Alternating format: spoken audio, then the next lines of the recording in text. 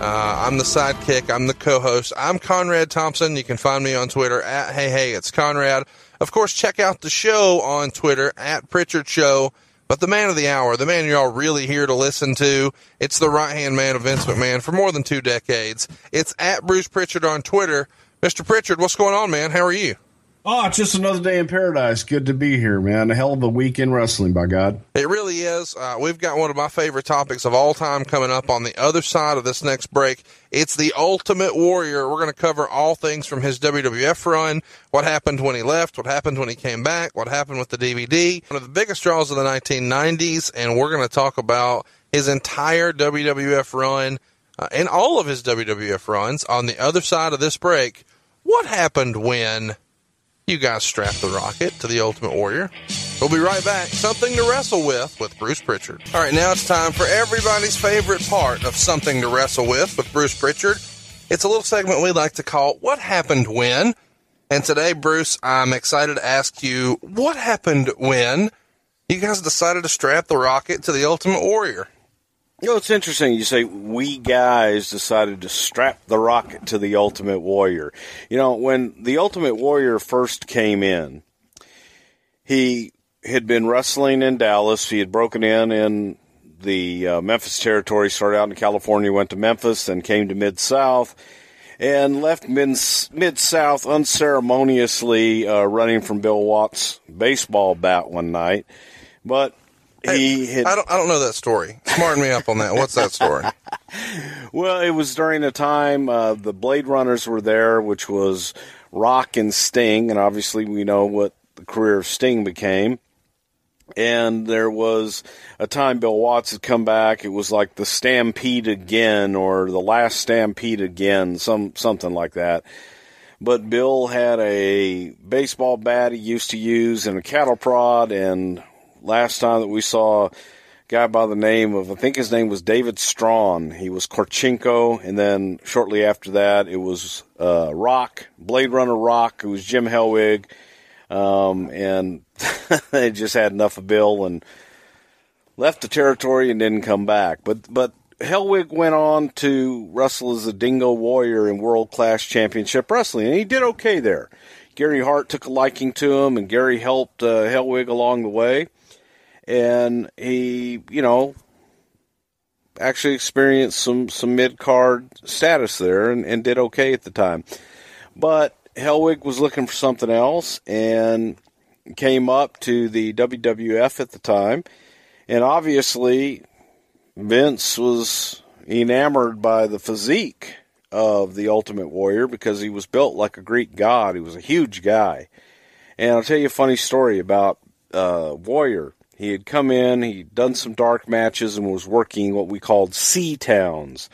And the C-Towns were, you ran an A-Town, which would, for argument's sake, be in New York. You'd run a B-Town, let's call that maybe Cincinnati, Ohio. And then you ran your C-Towns, which were Huntsville, Alabama, things like that. No, Huntsville would probably be a B-Town, but yeah, it could be a C-Town sometimes. But it was your smaller venues. Right. It was 5, 6, 7, 8,000 seat joints. Yeah, or even smaller than that sometimes. But it was an opportunity to get guys work, and at the time we were hot, so it's just the WWF brand in and of itself drew. But we put Warrior on those, and he was traveling around. So a funny story, at the very first Survivor Series in Richland, it was in Ohio, it was a suburb of Cleveland, and we're there, it's Thanksgiving Day, and there's a huge catering layout.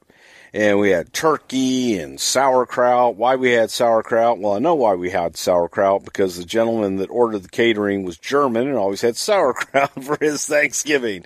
So we had turkey and all this stuff. But the Warrior, Hellwig, is going through the line and loading his plate up. I mean, mashed potatoes and dressing and just tons and tons and tons of turkey and sweet potatoes. Had like 2 or 3 pieces of pie. And Hulk is watching this and seeing Hellwig go through the line and says, well, that big bastard can do it. You know, I can do it. And Hulk loads up his plate, and after Hulk finishes, he's all blowed up and stuffed to the gills, and then he's like, brother, how the hell can you eat that much? He says, and then go out and work. He says, oh, I'm not working. Hulk had loaded himself up thinking, I can do that, and Hellwig wasn't working. But anyway, so Hellwig came in and worked the Seatowns, got a little of experience behind him, and when we were ready to debut him on TV, the dilemma came up as to what the hell do you call him? And Vince didn't know what the hell a dingo warrior was. Right. Not sure what a dingo was at the time. What month did he come in? I have no idea. Online leads us to believe he came in summer of '87, which would have been right after you got there, right? Yeah, he did come right after I got there. Yes, as a matter of fact. And he came in and, like I said, worked the Seatowns. But when it was time to put him on TV, Vince, who had these big production meetings prior to TV, is like, okay, we got this kid coming in, and he wrestled down south as the Dingo Warrior. You guys have all seen him. And they had used the name the Dingo Warrior in the towns when Warrior worked in house shows. But Vince was like, I need a new name for him. Right. I don't like Dingo Warrior. I don't know what the hell that means. I don't know what the hell that is. Let's come up with a name for him. Was there any thought given at the time that Kerry Von Erich was using the modern-day Warrior and that the Road Warriors were on top? I mean, how many Warriors do we need? The exact two examples that were brought up in the meeting. And that was the argument not to use Warrior. Because of, they got an Ultimate Warrior, and you got the Road Warriors, and I believe it was Jack Lanza who made the comment that, well, this guy could still be a warrior. He could be the Ultimate Warrior. Wow. And Vince liked that, so he was dubbed the Ultimate Warrior. And I believe Vince's comment was along the lines of, well, if it worked for those guys, then it'll work for this kid, and he'll be the Ultimate Warrior. And he was born. I like it. So not too long after he debuts, he starts to get, lots of jobber matches and is on television. Then ultimately makes his debut at WrestleMania 4, ending a brief little thing he had with Hercules. Obviously really focusing on the body stuff. He does some early stuff with Bobby Heenan and the Weasel Suit. You were a big fan of Bobby Heenan and a great friend of his. Do you have any memories of Warrior working with Bobby in the Weasel Suit? Bobby hated working with Warrior because Jim didn't listen. And he was so frenetic. He was so hyped up in all of his matches and everything that he did that he was going so much, he just didn't listen a lot. And Bobby was the kind of guy, Bobby was so easy to work with and great at everything that he did. And it was just a little tough for Bobby at that time, especially at his age, and work with a young guy that didn't care. Right. Per se, and... Well, when you say didn't care, do you mean about... people's bodies and what he did to them, and if you hurt him or not. So you're saying he was reckless? He was reckless, yes. Okay. Yeah. Now, was that based on he didn't care, or he didn't know any better because he was young to the business? Well, he didn't know any better, but I say he didn't care, and that's me, my thoughts. And folks, again, these are my opinions. These are my memories. And you know how I remember things, and you often laugh at, how do you remember that? I remember things on how they affected me. Right. And what impact they had on me. So it's my memories and my, my feelings on this, and that's, what actually happened. But I felt that Warrior was reckless early on and later on. But at that time, especially working with Bobby, he took liberties with Bobby. Bobby's not a tough guy, not in the greatest shape at the time. And, it was what it was. But it was entertaining, and it was a good boost for the Warrior. Well, the boost would continue. He actually goes on at I think it's the second SummerSlam. Maybe the first SummerSlam. He beats the Honky Tonk Man for the Intercontinental title. And the greatest Intercontinental champion of all time, Honky Tonk Man. This is just months after the whole Ted DiBiase thing that we had talked about before. that involved the Macho Man and, what may or may not have happened with that Intercontinental belt. But now we're in the SummerSlam, and he smashes Honky. Any pushback from Honky that you remember on him dropping the belt there? No, in that way? No, not at all. And it was a quick surprise type deal. Right. And Warrior was a surprise, hit the ring, bing, bing, bing, hit the ropes, big shoulder tackle, press, 1, 2, 3. And he was made. How big of a part, in your opinion, of the Ultimate Warrior's persona and his success could be attributed to the phenomenal pairing of the Jim Johnston theme song that he had? Oh, God. I think it was a big of it. Because, again, that frenetic beat, it fit. It fit the mood, it fit the entrance, and they complemented each other very well. No, I agree. I thought that it was perfect for him, and he had a lot of success. He goes on to get into a little bit of a feud with Rick Rude. They do a series of pose-down things that ultimately results in a scuffle. WrestleMania 5 is here. Bobby holds his foot. Rude gets the pin. They flip the title at SummerSlam, and then that leads to a series of matches with Andre the Giant, which Andre at that point was really a special attraction, working just main events and stuff like that. So I imagine on the house shows, Warrior Andre was the top billed thing. Would that be fair to say in 89? Yeah, it was. But I'll give you another little piece that's kind of funny for you historians. If you want to go back and if you have the original footage, I have no idea if it is edited on the WWE network or not. But you go back to the first Royal Rumble that was on pay-per-view. It was in the Summit in Houston, Texas, and there was a pose down that you referred to with Rick Rude and the Ultimate Warrior. And the pose down would culminate at the end with Rick Rude spraying Ultimate Warrior in the face with tanning oil, with the baby oil. Right. And Warrior is so hyped up and so into it and has his eyes closed and is posing, and Rude is spraying him in the oil, which Warrior's supposed to react to. But it takes forever. Rude finally just nails him because Warrior just doesn't react to it. He's so hyped up and so into the moment that he forgets to sell. Yeah, he forgets what the deal is. But then moving forward, they do their thing at WrestleMania. We moved on to Andre. And the idea at that time was Andre the Giant being one of the biggest figuratively and literally stars in the entire world. It was, let's give Warrior a rub and get him into a program with Andre.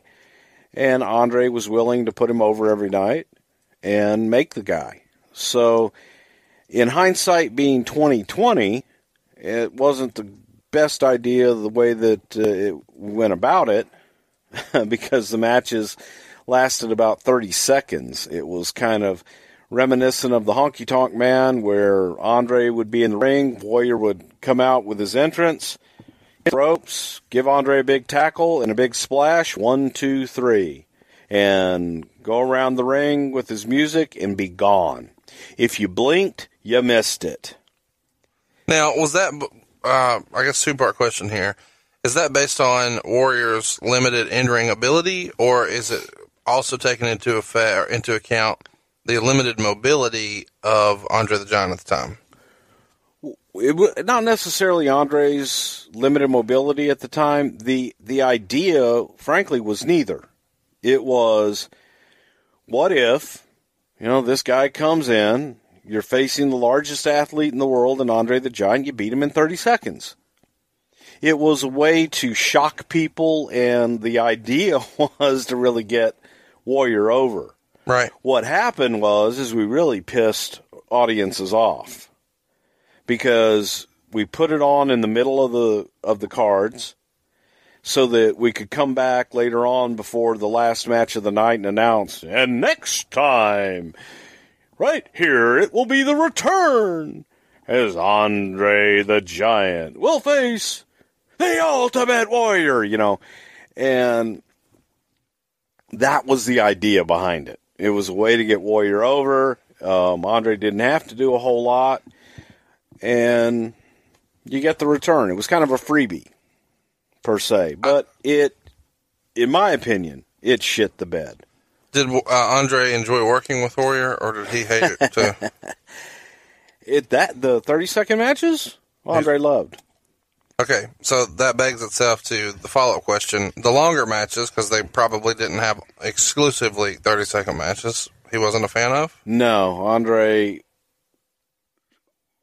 just didn't, Warrior was going 20 miles an hour or 55 million miles an hour, not 20. And Andre had a much slower pace, believe it or not. But as big as Andre was, as strong as Andre was, as mean as Andre could be, if he liked you and he wanted to work, he could work with just about anybody. And Andre would try to get Warrior to slow down. He would try to get him to relax in the ring. And when Warrior would keep going a mile a minute and keep hitting Andre with everything he had, Andre had a way of dealing with it. And there's actually video footage of it.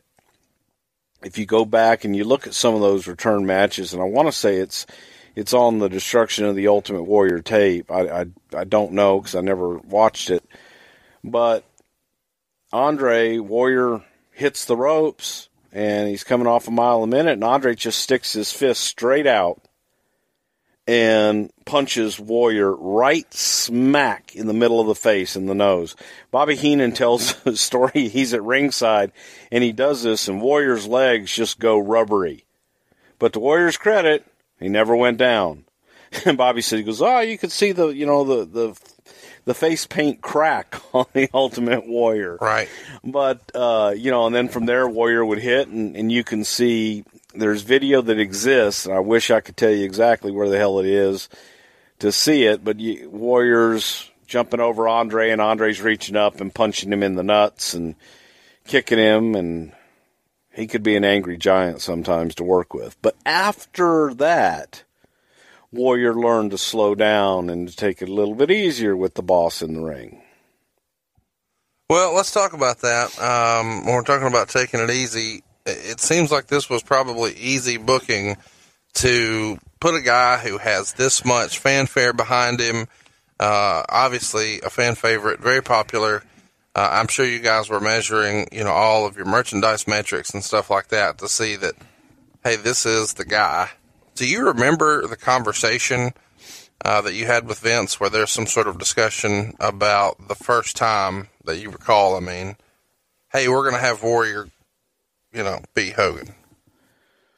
I don't really recall it. It's probably discussions that we all had over a period of time as to, you got this guy coming up in Warrior, and his popularity was great.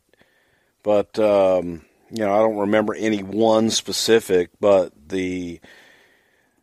and there were mixed feelings, really, with the title change from Hogan to Warrior, because there were guys, experienced guys, Ted DiBiase, Savage, a lot of the agents that felt that Warrior wasn't right mentally to be the champion at the time. No, I want you to expound on that. What do you mean? Attitude. Maybe mentally is not the right, but attitude-wise.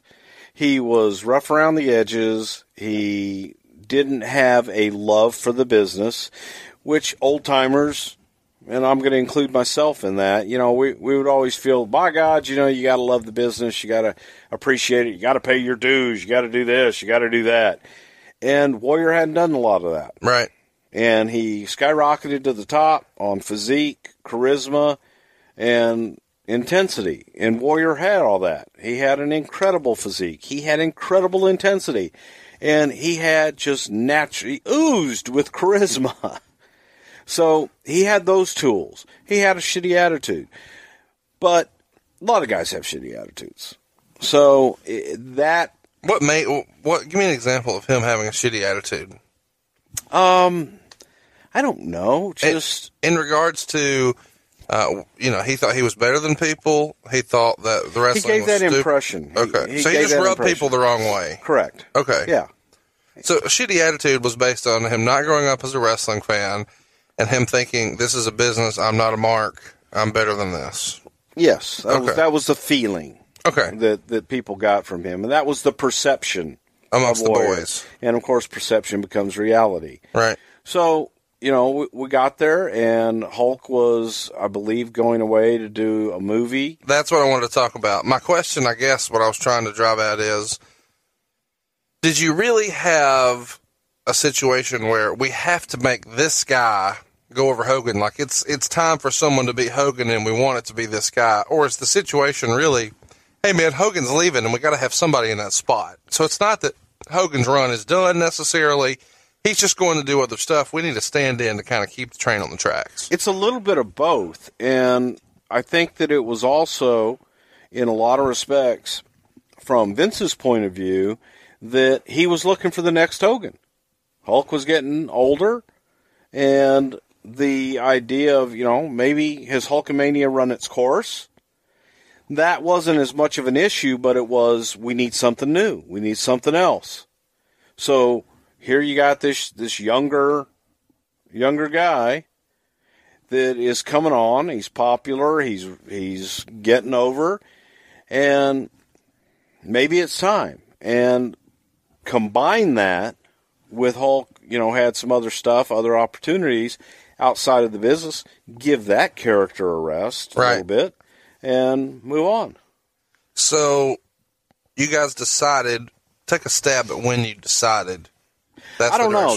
They touched at Royal Rumble and kind of looked at each other and then looked around at the crowd, and the crowd goes nuts. So you at least knew by January. Oh, yeah. We knew at Survivor Series, most likely. Okay. And he was sole survivor that year, I think, for his team. Yeah. And so obviously, you're trying to, he's beat all these men by himself. You're trying to really shine him up. A couple months later, the Royal Rumble, they touch, they look at each other. The electricity's in the air. So any hesitation from Hogan about dropping the belt? Not that I ever knew, no. Hulk was from my side, and what I know and what I was involved with at that time, there was never any hesitation from Hulk at all. It was all, let's go get this guy over. I'm going to do everything I can and let him run with the ball for a little while, see how he does. Well, I think in the back of Hulk's mind, it was probably like, okay, give him the ball. Let's see what he does. And I think that ego on his side probably is that he could do better. So well, you're supposed to feel that way in the wrestling business. Yeah. So, on the DVD that you say you didn't watch, that we have to address at some point, the self-destruction of the Ultimate Warrior that WWE put out, and there were lawsuits and blah, blah, blah. Hogan said something along the lines of, and I'm paraphrasing because it has been a while since I've seen it, he knew that this was not the guy to drop the belt to. And you're saying you don't believe that was the case, or he didn't express that to you then. Do you think that's Hulk just trying to make that narrative work for the DVD? Or do you think... I don't know that there was necessarily... You got to understand, you say the narrative for the DVD. The DVD kind of came out of trying to do a DVD on Warrior, wanted Warrior's involvement in it, and wanted him to participate and be a part of it, and he didn't do it. As interviews and as feedback was coming in, and they were doing all of these interviews with people, they're looking at it going, wow, there's not a lot of positive stuff to work off of. Well, hang on now. But it was now. I know what you're going to say, and it was never, hey, let's go out and bury the Ultimate Warrior. It was, let's go do this video. But you know what? Is they're getting all of these bites and interviewing people. There was so much negativity, if you will, that it became that. And it went in that direction. And so there was eventually coaching on... Afford Anything talks about how to avoid common pitfalls, how to refine your mental models, and how to think about how to think. Paula, while certainly you can mess up on $1 million a year, it is far less likely than it is on $30,000 a year. Right. I would meet wonderful people that were struggling with a budget that was super tight. It was 100%. You need to make more money. Make smarter choices and build a better life. Afford anything, wherever you listen.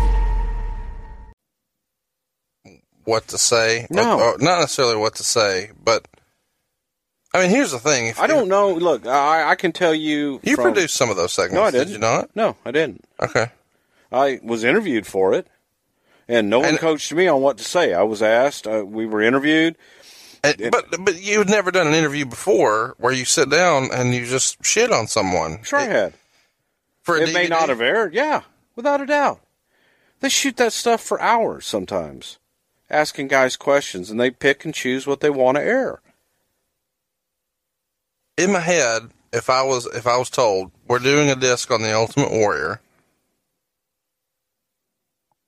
I would tend to think we're trying to put him over. They were trying to put him over. Golly, it's difficult talking. No, but you got to understand, the original concept was to do a disc on Ultimate Warrior right. and then have him participate in it. Yeah.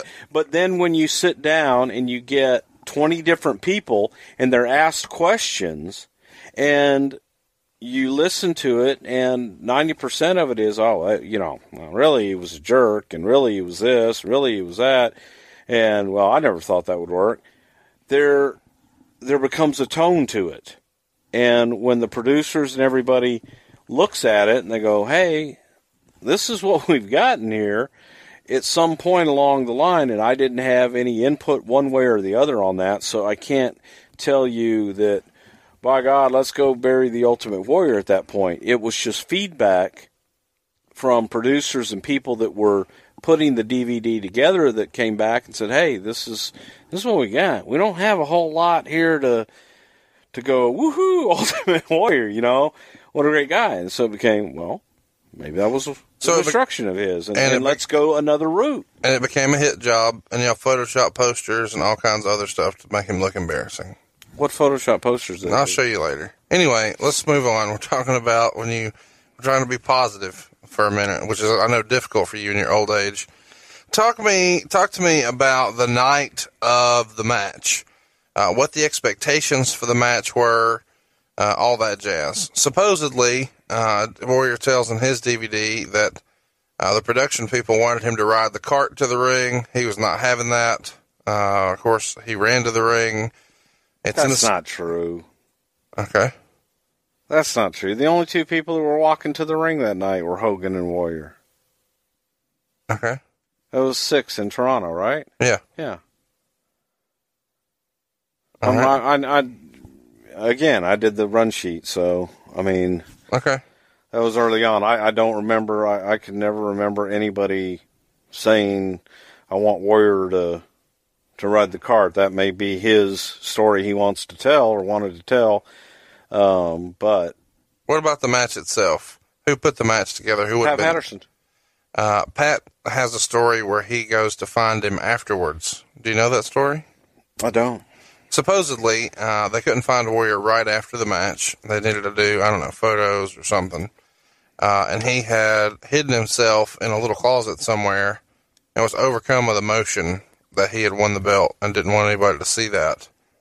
And I found that interesting because everybody seems to think that he was not a wrestling fan, but for him to be really that moved to be in that spot, it lends itself to another side of him, I think. Okay. All right. What'd you think of the match? I thought the match was great. Is that one of the better matches you've seen Hulk or Warrior have? Yes. Yes, I thought it was very well put together. I thought that they executed it well.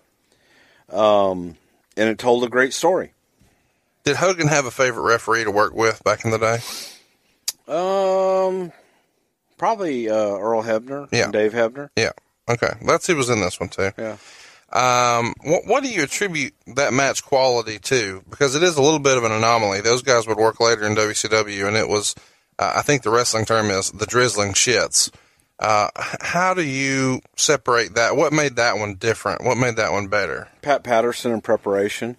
the fact that all three of those guys were able to get together ahead of time and prepare for it and calm everybody down and lay it out ahead of time, not per se step by step, but be able to discuss the psychology of things and tell the story throughout. And I thought that the story was told beautifully. Yeah, I don't disagree. It's one of my favorite WrestleManias as a little kid. It was phenomenal. And one of the things that made it so great were the promos leading up to it. What type of notes would be given to Warrior on a promo? You know, back in the day, we often hear that there was bullet points, but when you watch his promos, it doesn't even feel like there are bullet points. Is it just turn the camera on and let's go? Absolutely none. So we're 4 weeks out, we're 3 weeks out, we're 2 weeks out. It's this Sunday. And so you give him a set amount of time, or you just let him go that too? It depends. If he was doing it it depends on what the environment was and what that specific promo was for. But I need 2 minutes. Give me 2 minutes, and Was that the standard? Would you say 2 minutes? No. What was a standard length for a promo? There was no standard length. I mean, for interview segments, you had exact times, but for promos like that, it depended. It depended upon where it was in the show, what it was about, and how much time you needed. So when you were producing those, how many takes would Warrior normally do before you were happy and he was happy? One. He was one take with it? A lot of times, yeah. Okay. Because nobody understood what the hell he was saying anyways. Golly, man. Difficult. Now, why am I difficult? No, they were intriguing. They were intriguing promos that fit his character. It was different. Did you correlate his Warrior gimmick to being an Indian at all? What? Well, a lot of people say that the Ultimate Warrior was essentially an Indian gimmick because of the fringe, because of the face paint. Never. Because of the way he would talk about to the heavens, and he would look above and talk to his hands. And that's the first time I heard that one. But well, the first person I heard say it was an old interview where Chief Jay Strongbow referred to him as the Indian. Okay. And it was disparaging in the way he said it. He said it a little more colorful than that. Yeah, because Joe Scarpa, the Italian man who played the Indian on TV, knows. Yeah, okay, so go ahead. No, that's it. Okay. I never heard that. I just never really thought about that, and I wasn't sure if there was any sort of. There may have been, but I never heard that. Never dawned on you. I never looked at it that way. All right, so let's talk about it now. We're done with WrestleMania 6. We've touched on it in a previous podcast. Hogan takes the Warrior the belt. Even after the ref tries to, Hogan corrects that, takes him the belt, rides off in the cart. Big moment, big fireworks display. He's the man now. You guys go back to programming him with Rude, from what I remember, and they work at SummerSlam that year in 1990. Is that, am I remembering that correct? Yeah, that's right. What did Rude think about working with Warrior? It feels like Rude would have been prime for a top spot, for a title run in this time, but that decision is not made. Well, come on. I mean, a lot of guys can be primed for title runs because you like him. Well, he should be champion. But I am not a big fan of flip-flopping titles all over the place, and I liked longevity in champions.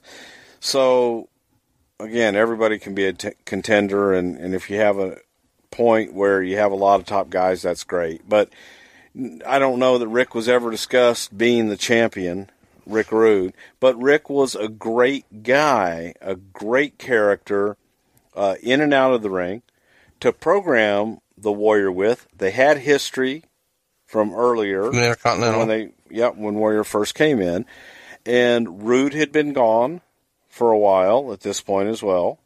Why was Rude gone there? I was just taking a break. So now, I guess the reason I said that about Rude working with Warrior is, I think in various interviews over the years before he passed away, he attributed him wanting to go to WCW to not getting a title shot when he was in that position, being quote-unquote forced to work with Warrior, which would have been on top, so I don't know why you'd be upset about that, and then having to put him over. But you don't have any recollection of Rude necessarily having an issue with that? No, and I did all the vignettes with Rick leading up to it, well ahead of, Warrior even winning the title. We had already done the training vignettes and all that stuff for Rick, and Rick was prepared and excited, and I thought Rick did a great job. There were times of frustration with Rick during the program just because Rick was put in that position to help Warrior. Right. And teach him, more and grow more. And there might have been perceived resistance, on Rick's part towards Warrior. So let's talk about, when we're talking about the Ultimate Warrior here, one of the things that I think about is that SummerSlam match with Rude in the Big Blue Cage. And I don't know why, but that match is one of the Big Blue Cage matches that really stick out to me. That's not the typical wrestling cage. And they were using that before you got there, I think, with King Kong Bundy and stuff like that. What was your thoughts on the Big Blue Cage, and kind of share the psychology behind what made that the right call for a cage for WWF? Well, okay, I'm going to be negative again here, Conrad. I hated the Big Blue Cage.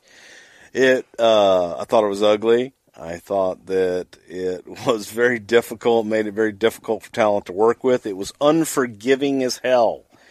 The concept behind the Big Blue Cage, and before that it was black or steel or whatever the hell it was for Bruno and the Sheik, so they could climb over it. And the concept, to me, I grew up in the South. I grew up in Texas.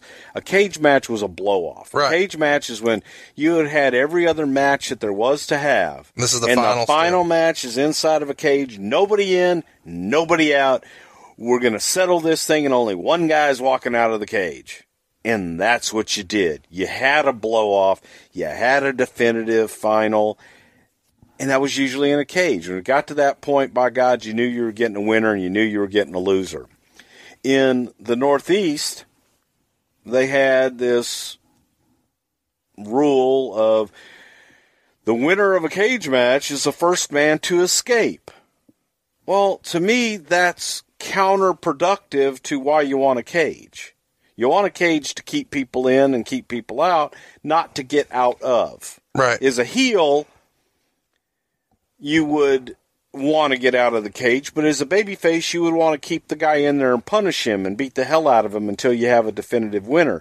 So, psychology-wise, I never understood the escape thing with the cage, but the original, as I've asked the question way long time ago, same question you asked, is I don't get it, why do that?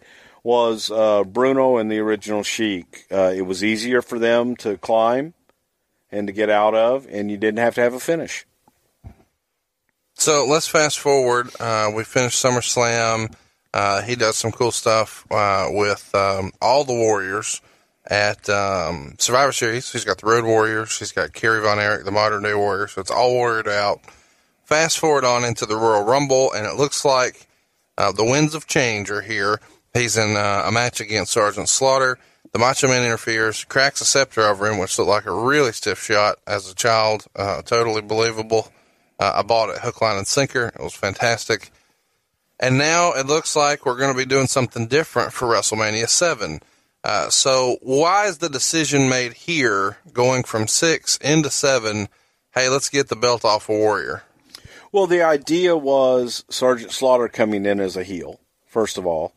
Going backwards to the summer was Sarge returning and Sergeant Slaughter being this former American patriot to now he's going to be this big anti-Iraqi embracing heel, and it caught on. I mean, it was hot, and as we got into it, and we were at odds with the country of Iraq as the United States. And tensions were very heated, and it was something that wrestling's always done. You know, you have the foreign villain, and you have the red, white, and blue hero. Right. So it was just a natural progression, and, you know, Hulk was back, and Hulk was the, by God, real American, And it was time to, what would be the ultimate WrestleMania at that point? And, I know I've told the story on the Flair show about Tugboat, Sheik Tugboat. And well, let's go ahead and catch everybody up, because not everybody who listens to your show listens to Ric Flair's. The original idea for WrestleMania 7 in the Los Angeles Coliseum, 107,000 people. Vince McMahon's idea. Doesn't matter whose idea it was. Okay. Yes. Was, we had, what the hell Let's was put it? this in context. So, Sheik Adnan Al-Kaisi. Earthquake had squashed Hulk Hogan. You guys did a letter writing campaign asking for little bracelets, save Hulk Hogan. Tugboat is his friend on TV, giving Correct. everybody updates on Hogan. Correct. He's really off Hulk making Hogan's a movie, best friend, by yes. God. We're trying to portray him as this big baby face guy. And the idea was for Tugboat to turn on Hogan and to embrace Sheik Casey. And So he would be the Iraqi sympathizer. and he would go in with the turban as Sheik Tugboat and go against Hulk, because he was this big guy, and it was a big size and stature villain and a former friend of Hulk's to get us to that point. Sarge came in, and Sarge, man, God, they hated him. He was red hot as a heel. And this is before we went to war, man, because I remember we declared war on the night of Royal Rumble. Well, we were in the event. George Bush comes on and says, we have declared war on Iraq. And it's like, oh, God. All of a sudden, this great entertainment Became real. rivalry, it was real before, but now it's, That's the thing. oh, my God, we're going to be sending kids to war. Yeah. So the winds of change, it wasn't like there was change. There was a plan.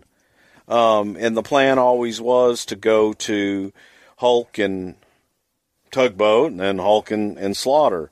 So it was time to move on and transition Savage into Warrior. Randy was ready for a break.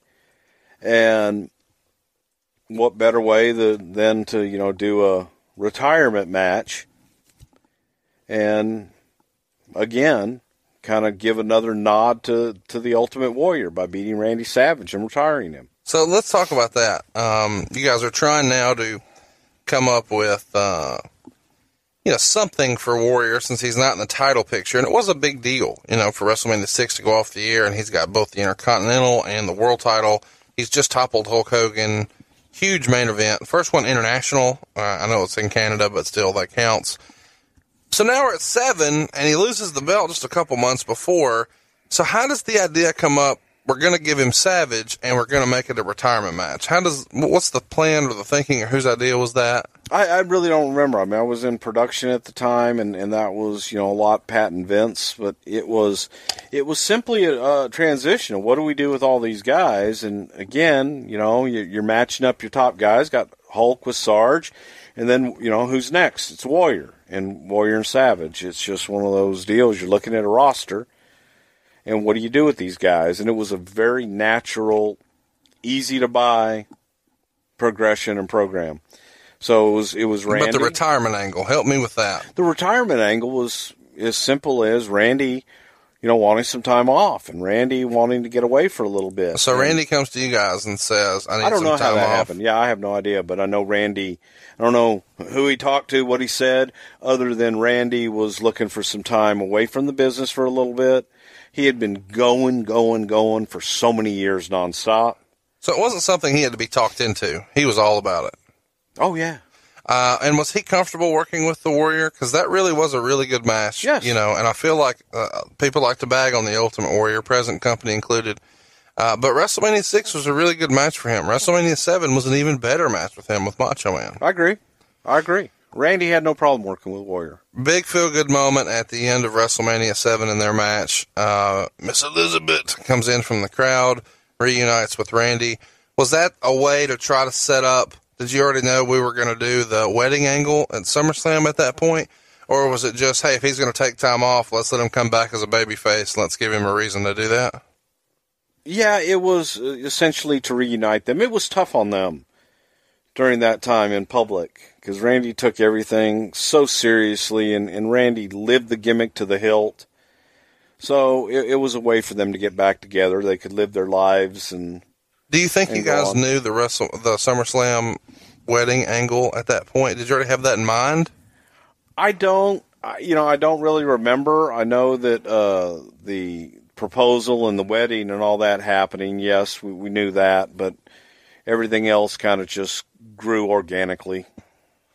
So after this, Warrior starts feuding with The Undertaker, and Jake Roberts offers to show The Undertaker the dark side, and there's a famous thing you guys shot that I want to get your take on. I did. I was gone by then.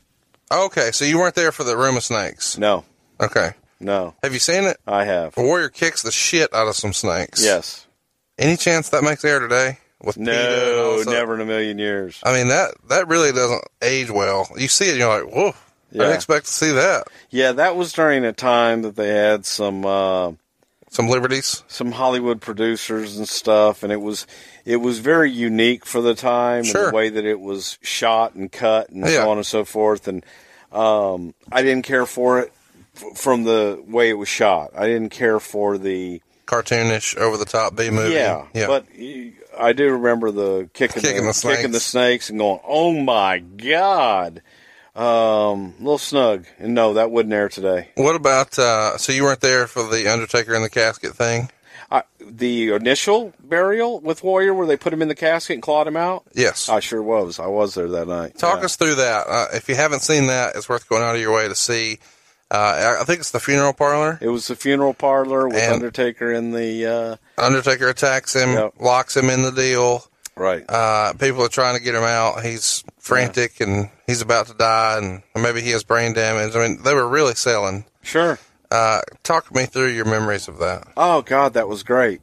I remember going to get the casket, and we took Road Warrior Hawk with us because he was about the same size as Warrior to lay down in the casket to make sure that Warrior would fit and everything. And what city did you go source this casket in? Wherever the hell that TV was. You don't remember? I don't. I have no idea. Okay. But Paul Bearer had set it up because Paul in real life was a mortician. Knew everybody. Is that the weirdest thing you ever had to buy? No, but anyway. Yeah, one of. But the weird thing was we all, of course, have to get into the casket. And I don't know if you've ever been in a casket before. No, well, I haven't. They look pretty damn comfortable, don't they? But there's no foundation. They are the most uncomfortable thing in the world. And obviously, they don't have to be comfortable because what's going in them is not going to feel anything. The Ultimate Warrior? That too. Okay. No, I remember everybody getting in the casket. And there's a picture of Vince in the casket. I've got a picture in the casket. And it was interesting, but it was, to me, that was a great angle. Warrior clawing at the emblem inside and trying to claw his way out. Oh my God, he's trying to claw his way out. Look at that. And it was great. I thought that was one of the best angles ever. So fast forward now, we're going to go ahead and get to WrestleMania 8, and I don't think you were there at the time, but Warrior had taken a sabbatical. Well, let me ask this. You weren't there for SummerSlam that year, Madison Square Garden, to hold it up for money, were you? I was there, but I wasn't working. Okay. All right. So, you had friends. I mean, you're obviously friends with all these guys. What was the talk of the SummerSlam situation from your perspective? And then we'll get to WrestleMania 8. Just that, same thing you've read pretty much everywhere about it. He held Vince up for money. Warrior held Vince up for money, and Vince is the kind of guy that get the match in the ring, and he agreed to everything, and to get Warrior in the ring, and paid Warrior everything that he agreed to, and fired him right after. Okay. So they're at an impasse over money. He goes home. WrestleMania 8 happens. Right. Is this right around the same time as all the steroid stuff? Or has that not yet hit? I believe steroid stuff had hit, yeah. Was Warrior Warrior comes back noticeably smaller.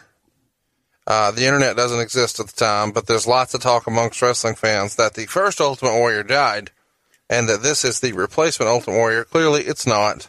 But he does wear his paint and his hair a little different, and he does, look a lot smaller. Look like Warrior's little brother. So he's brought back here, though, as a surprise and really in the main event spot, rescuing his old friend Hulk Hogan.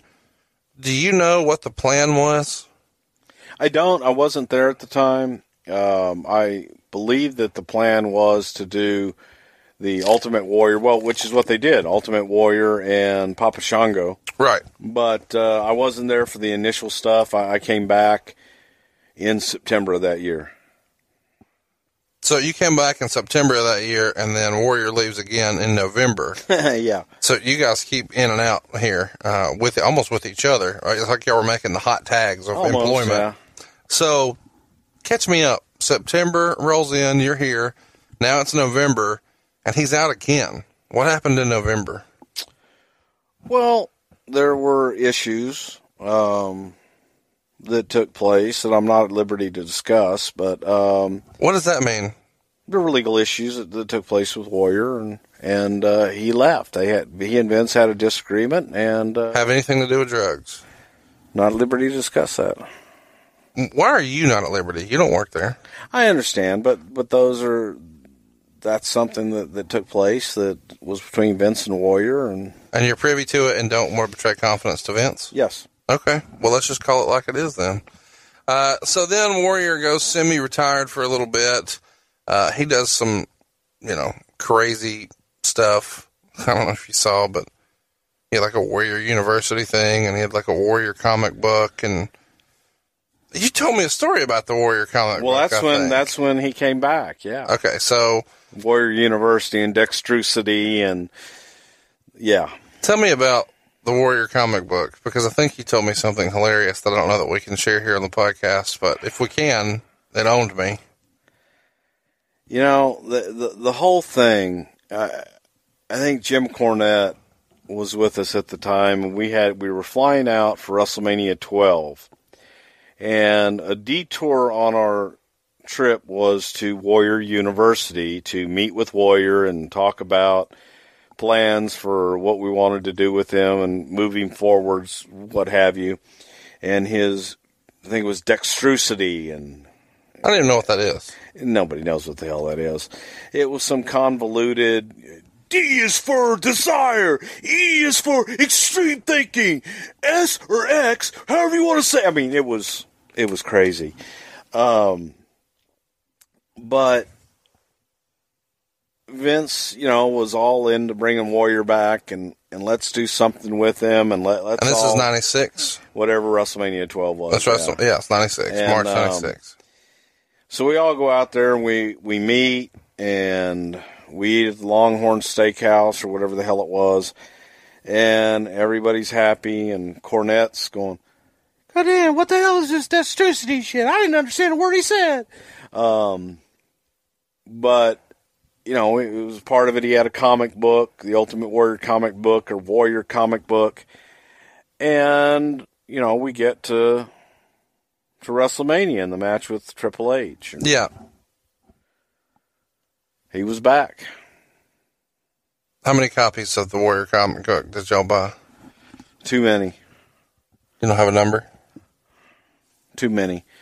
And then after we bought too many and didn't sell very many at all. How many boxes of those comics do you have now?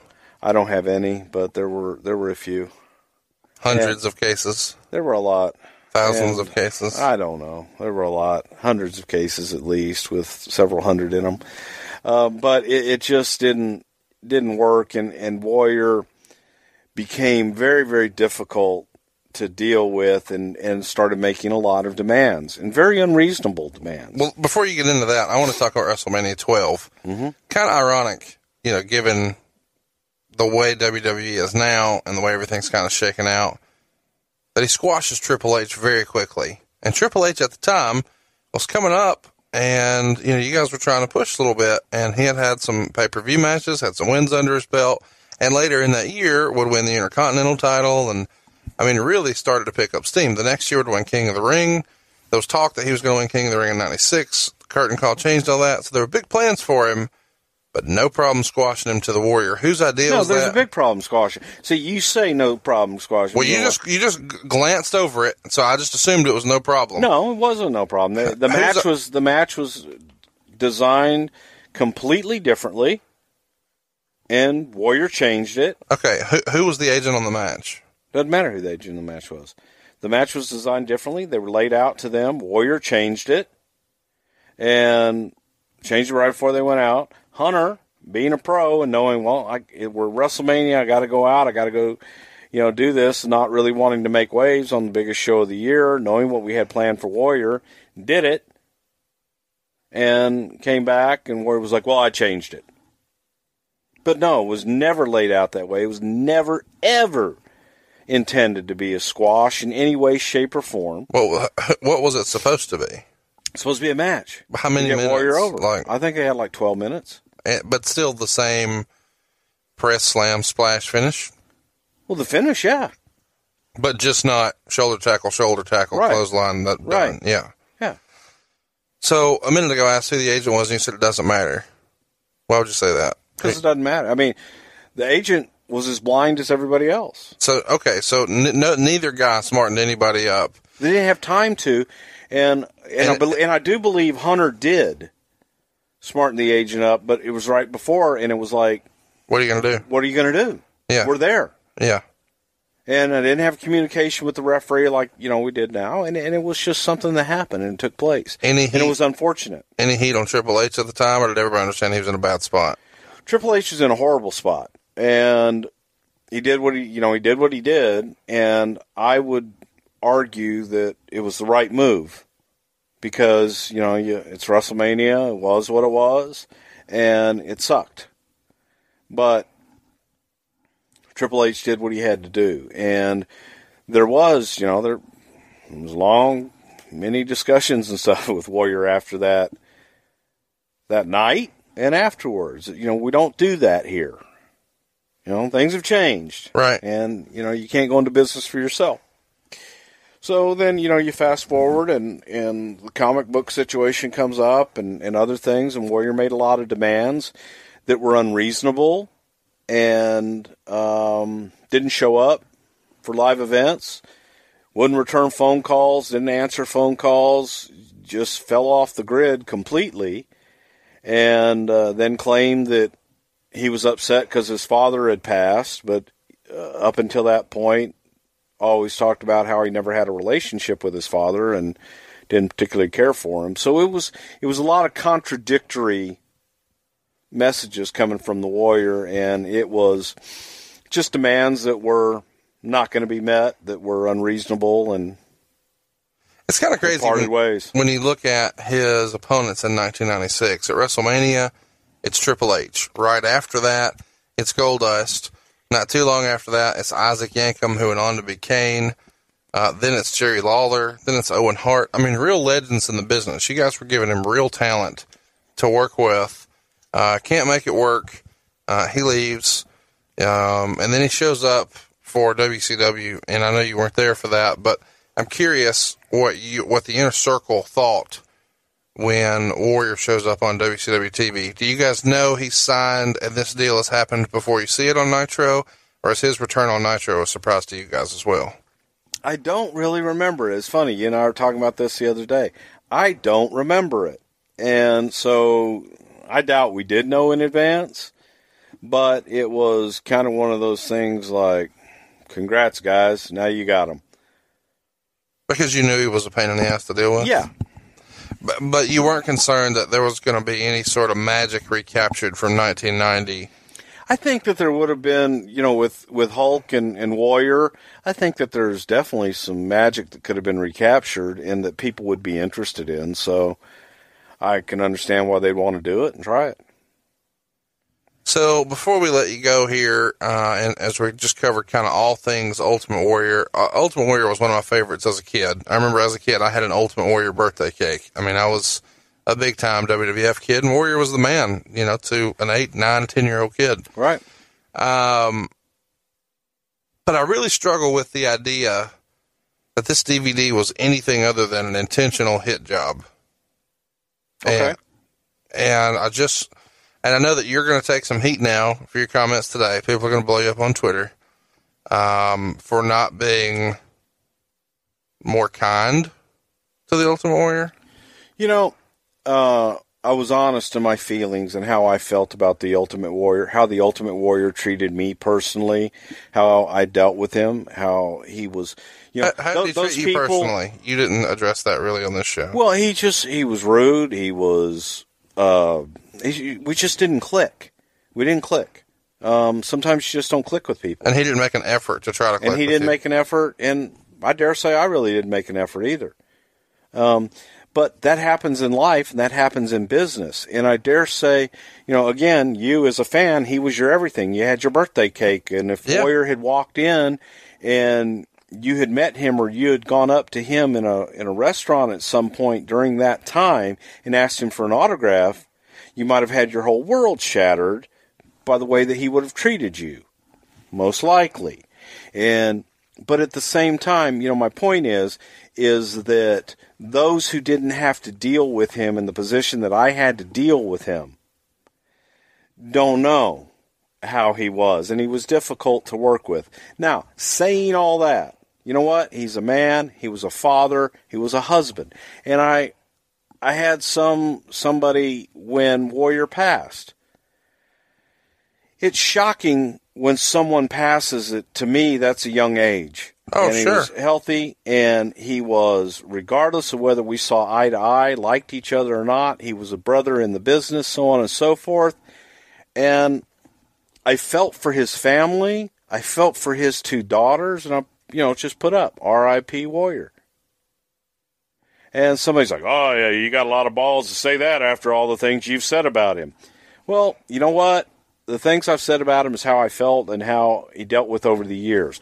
The fact that a man passed at a very young age, leaving a young family, fatherless, husbandless, that's sad.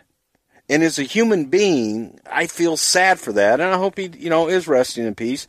And I hope that his family can pick up, and I'm sure they have, and moved on. But no matter who you are, if you can't have some emotion like that, regardless of how your interaction is, during the years over business, then, you're not human. But, I was sad when he died. I was like, damn. Because it's kind of nice after all that crap that they reconciled. Sure. And came back together. It was awesome. There were many times over the years that we tried to do that. So I was happy. I was happy when Bruno came back and they reconciled. So, you can go back and rehash all that stuff, and that's what we've done today, a little bit rehash. But at the end of the day, you kind of smile at the happy ending.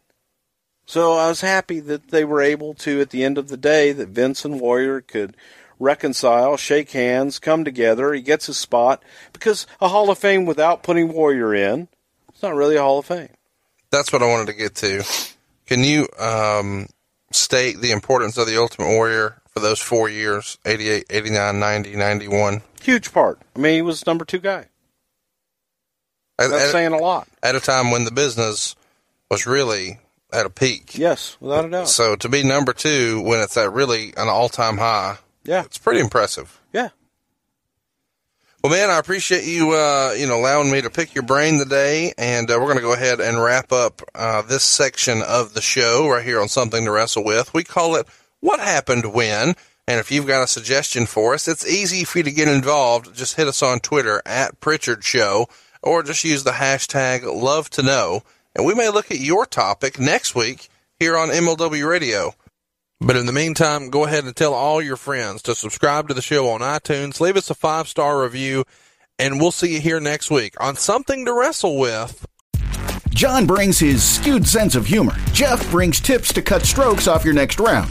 Together, it's those weekend golf guys. They'll pay a lot of money to PXG and Titleist and Callaway and on and on and on, right? How many yards do you think you're going to pick up with that extra driver? I think I can get an extra 5 to 10. What if I give you 15 to 20?